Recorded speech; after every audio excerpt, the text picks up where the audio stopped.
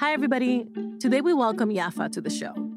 Yafa always knew that her Afro-Dominican mom wanted her to marry a white American. So when Yafa fell in love with a Dominican man during a trip to the DR and later decided to marry him, she knew her mom wasn't going to approve. Let's get into it. My name is Yafa Santos. I'm an author. I'm also a mom, and I'm in training to become a family therapist. My new book is A Touch of Moonlight, and growing up, I called my parents Mommy and Dad. I was born and raised in New Jersey by a Dominican mother and American father. My dad is Jewish American, and he's been racialized as white. I would say he identifies as white. In Dominican Republic, there's also a lot of internalized racism. Like, my mom is an Afro-Dominican woman. She's a Black woman, and she does not identify as a Black woman. My mom came to this country in 1963. She was about 18 years old. She felt that she'd done a lot of hard work to become American. And in her mind, that was unbecoming Dominican. You know, like, if people would ask her, where are you from? She'd be like, oh, I'm from everywhere. I have ancestors from this place, this place, this place. Her belief was that if she became more American, she'd be more successful. She would say, you have to be a professional, make your own money. But then she'd also say, you know, I want you to marry somebody who was like well off. And what I understood was that she wanted us to marry a white person. I was on a school vacation. I was a senior in high school. I went to stay with my abuela, with my grandmother, in the place that in the Dominican Republic, in the town that she lived. One day, I just went with my cousins to the park, and then he was there. We started talking, and we ended up, you know, going to the beach the next day, and we had some time to hang out. And then I went back the next summer. I did an internship in Dominican Republic, and then that's when we started dating. You know, Dominican men are known for being very machista, like very like, oh, I'm the man and, you know, I'm going to do it. So one of the things that stood out for me was that one time we went to the beach and we were going over this thing that had like hot rocks. There was a bunch of men that were standing around, you know, drinking, and they're like, carry her over the rocks. And he's like, she's, you know, she got it. She can walk by herself. And actually that made an impression on me because like they're not like that usually. So I came back from this trip and I told my mom that I had met somebody in Dominican Republic, and she was like, absolutely no. She's like, you don't like him. No, you just think that. You don't like him. So she's like, you're going to go to college and you're going to forget that you even met him. And I was like, okay. We dated for almost a year, but then, you know, he's living in Dominican Republic. I'm living in New York. He had to travel back and forth. You know, it got pretty serious, I would say. At first, we said we want to get married in 5 years. Like, I'm going to finish college, and then 5 years from now, we'll get married. But then we said, like, we already know we want to get married, so what's the point? When I first told her or mentioned, like, the idea, she was like, no, absolutely not. Like, I didn't do all this so that you could go back and marry a Dominican. So we ended up getting married without telling her at all. We went to City Hall and got married. So the way my mom found out is that one of my husband's TS was calling him. She called my mom's house and she's asking, like, I'm looking for so-and-so's wife. And my mom's like, he doesn't have a wife. And she's like, yes, he does. And my mom was like, he does not have a wife. So she found out that we had gotten married about 5 months after we had actually gotten married. Like, at the time, like, our relationship was deteriorated. Communication had broken down. She just called me, having not talked for months, to say, like, what's going on? Like, as she saw that our relationship was getting more serious, there became more and more tension. The hardest part about this whole situation with my mom was probably the fact that it didn't make any sense that she's Dominican and she's upset that I'm marrying a Dominican. But you know what? I know also why it is, because Dominican, again, like I was saying about the machismo, like, she's thinking, like, you're marrying a Dominican man, they're going to be expecting you to be cooking 3 times a day. Whatever their interests are going to come before yours. And, like, I'm able to empathize with her on that level. Coming from the Dominican Republic in the 60s, she fell into what over here is the feminist movement. And she identified with that a lot more than the way she was brought up, which is that you're going to be subservient to your husband. My husband was not like that. Like, we shared the chores at home. You know, we both clean, we both cook, we both work. So she's like, you know, like, it helps her realize, like, maybe it's not like what I was afraid of. Eventually they got to the point where they're like, hey, like, let's like go sit out and have a beer. It didn't happen right away, though. Still, like, years into our marriage, she was still upset about it. Hi, everybody. I'm Juleyka Lantigua, the creator and executive producer of How to Talk to High Achievers About Anything. And I'd like to invite you to be a guest on the show.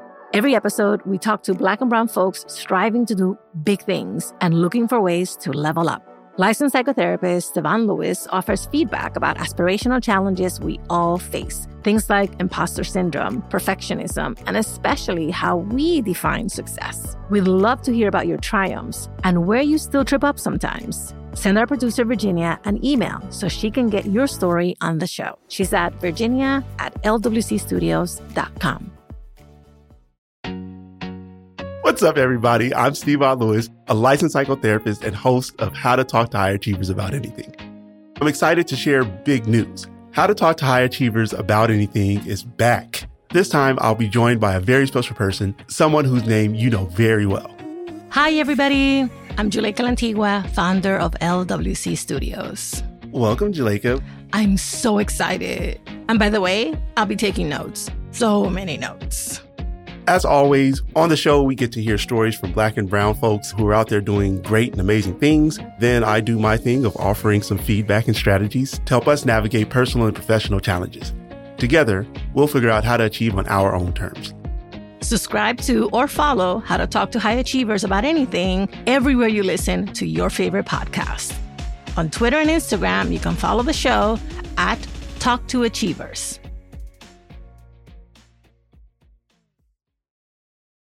Hi, everybody. Juleyka here. I'm the host and creator of How to Talk to Mommy and Papi About Anything, and I want to invite you to be on our show. If you're an adult and a child of immigrants from anywhere in the world, I'd love to talk to you about those conversations that are hard but necessary. Things about politics, dating, career, parenting. Seriously, no topic is off limits. Send us an email at hello@talktomommypapi.com and let's get you on the show. That's hello@talktomommypapi.com. See you soon. I was mentally clapping for Yafa and giving her high fives the entire time. As an Afro-Dominicana, those family dynamics around race and marriage are very familiar to me. So how should we as first gens, and should we as first gens, take on our family's bias when it comes to our love lives? What's our responsibility towards our parents and our partners? To help us figure it out, I called in an expert. My name is Claudia Parada. I'm an associate marriage and family therapist in California. I help first-generation Latinx women find their fuerza. I'm also an energy worker and a DEI person that helps professional teams in their diversity work. Wow, so you're just like doing God's work everywhere. I'm trying out here.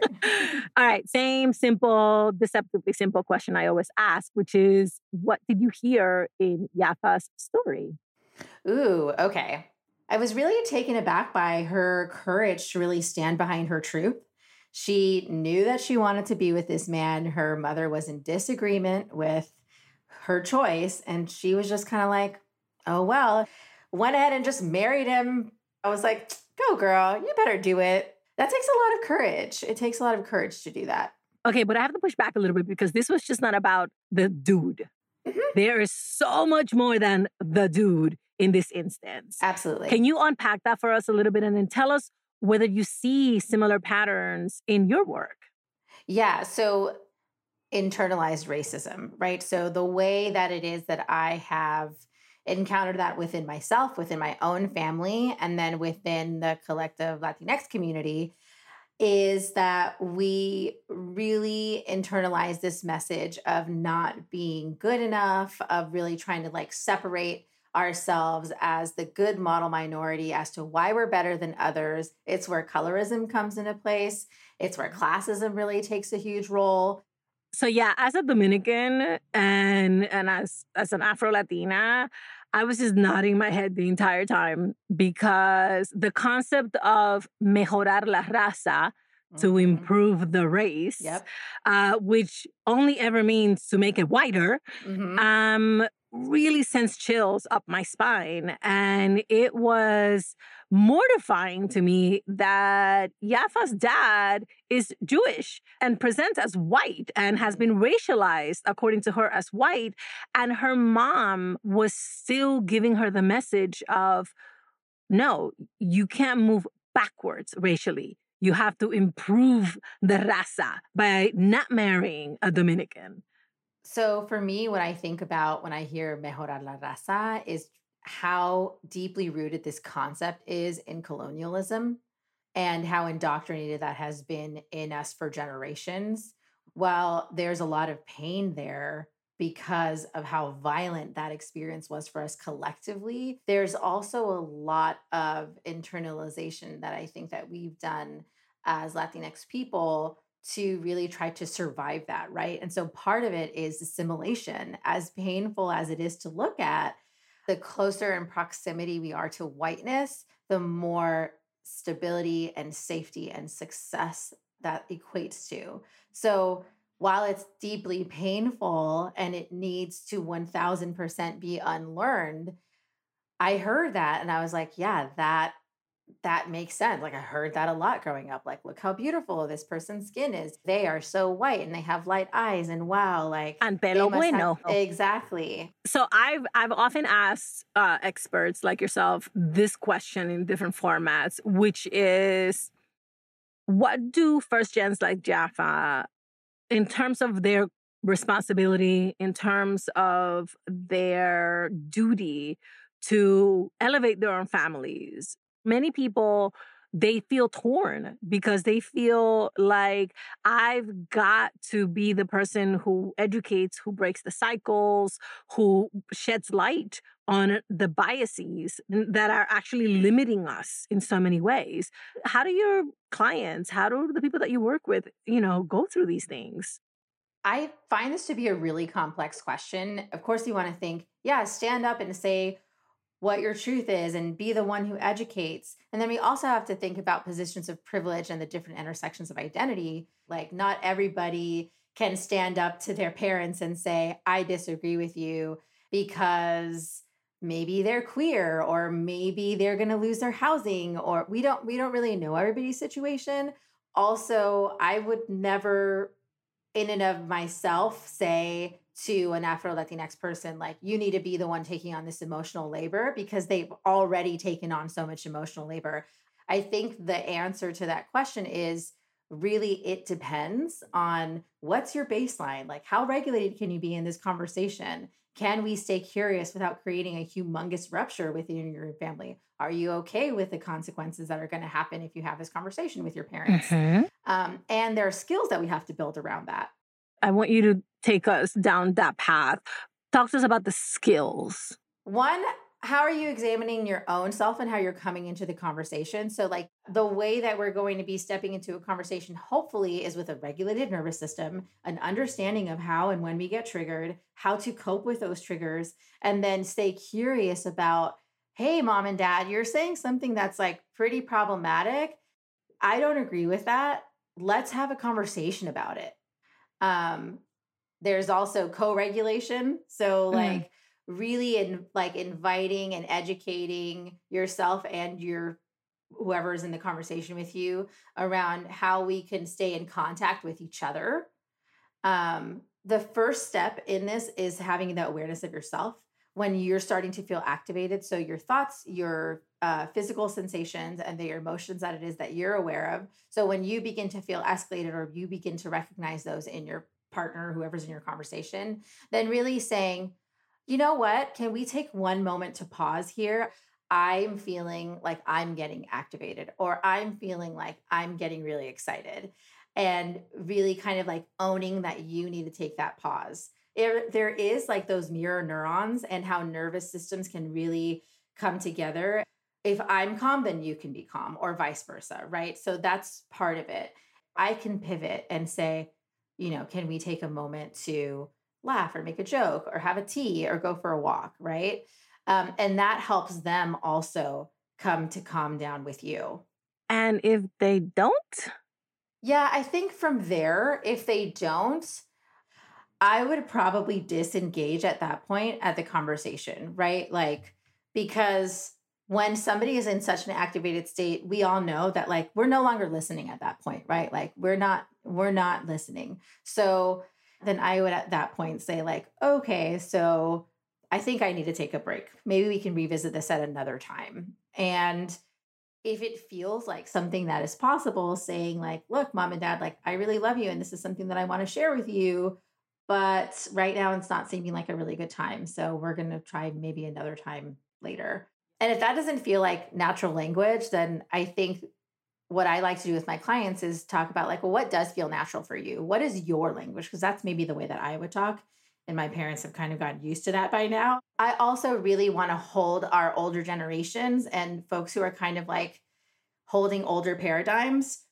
They can also change too, right? Like if we kind of work it with them. I've seen my partner do this with his mom because she lives with us. And he's like, Mom, I'm trying to talk to you. Like, I'm trying to tell you this. I'm not accusing you of anything. Like, I just want to have a conversation with you. Is that okay? So it's actually been like quite a few times of trying that where she actually has come around sometimes.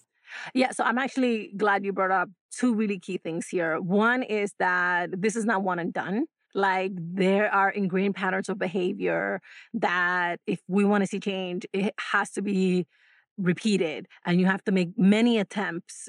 But the other part of this that I want to spend a few minutes on is the partner, right? Because we are our partner's ambassador to our family, right? And so we have a duty of care when it comes to not just ensuring their well-being and their safety within our families, but also sometimes literally to shield them from the BS. How do we handle our duty of care with our partner? How much do we share? How much do we get them involved? Do we bring them into the actual conversation? Where do you suggest people draw boundaries when it comes to this? Ooh, I think that's a really good question. Your partner is not responsible, for me, at least the way that I hold it is like they're not responsible for taking on your family's BS or conforming to your family's BS. So like you as the partner that is in this family dynamic that is problematic need to figure out like, what is my system of support where I can really work through this without displacing it onto my partnership? Because it's really not fair and it's not their emotional labor to carry. They can support you in some ways, but it would be really shitty to tell my partner, hey, my mom actually doesn't like you because you don't come from money, or my mom doesn't like you because you're Afro-Latinx or you're X, Y, and Z, right? It could be a million different things. And that would be a really, I think for me, a terrible thing for the partner to hold and know, right? Like we don't have to protect mom and dad, but we also don't have to completely displace that labor onto them either. That's not fair. Okay, but you need emotional support as you're going through this. So you're going to need to identify somebody in your support system, whether it's a friend or community member, a mentor, a healer, where they're going to be able to have that kind of critical eye of systems and have an understanding of how they can support somebody through a process that is challenging, right? So whether it's in your church or in your spiritual practice or with your friends, I encourage you to write it out, because when you have it in front of you, you can kind of like pick from your menu, right? Like today I'm going to call Jessica and she's going to, have 30 minutes for me to talk about how shitty it is with my mom. Also, have a therapist or a coach. Like I completely encourage this too. Obviously, I've drank the Kool-Aid. I think therapists really help for this to be able to help you process, and not only verbally, but physically. When you're holding emotions in your body, they can help you physically process those emotions, right? Maybe therapist is not everybody's thing, but like I have girlfriends who see a psychic or a curandera or whatever it is, right? And then make yourself a list of how it is that you support yourself. So is it a walk? Is it a meditation? Is it a bubble bath? Is it, and then, those other things on the list. Is it ice cream? Is it going for French fries? Like, what is it that is actually going to help support you through a difficult time so you're not displacing that onto your partner? So really making those lists and having them readily available to you so you could physically touch it and see it is helpful. All right, final question, which is kind of open-ended, but did I forget to ask you about something? Ooh, I want to echo and emphasize the thing that it is that you said, which is it's not a one and done. A lot of times, like people, when they come to work with me, they get really like, but I did the thing already. And then like, I have to do it again. Like I did my boundary. Like I have to keep holding it. And even in DEI work, when you're talking about anti-racism, like, oh, we have to keep exploring this. And I'm like, yeah, it is a constant and lifetime's work of engagement. So once we start to think about it as the long game, then it really takes off the pressure of like having it be more outcomes based, right? Like really giving yourself that grace and our families and friends that grace too. Like they need it as well. Thank you, Claudia. You're a gem. Thank you for being here. Oh, thank you for having me here. All right. Here's what we learned from Claudia.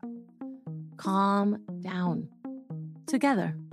When you feel triggered during a difficult conversation, invite your loved one to take a break with you. This helps everyone calm down while staying connected and committed to moving the conversation forward. Create 2 support lists.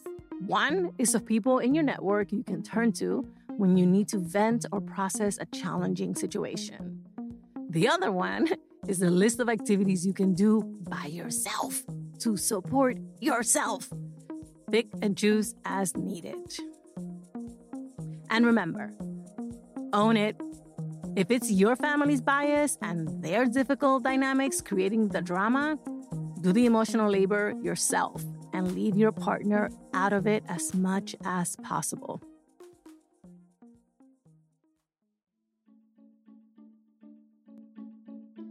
Thank you for listening and sharing us. How to Talk to Mommy and Papi About Anything is an original production of LWC Studios. Virginia Lora is the show's producer. Kojin Tashiro is our mixer. Carl Kevin Robinson Jr. mixed this episode. Juleka Lantigua is our creator and host. I'm senior editor Monica Lopez. On Twitter and Instagram, we're at Talk to Mommy Papi. Bye, everybody. Same place next week.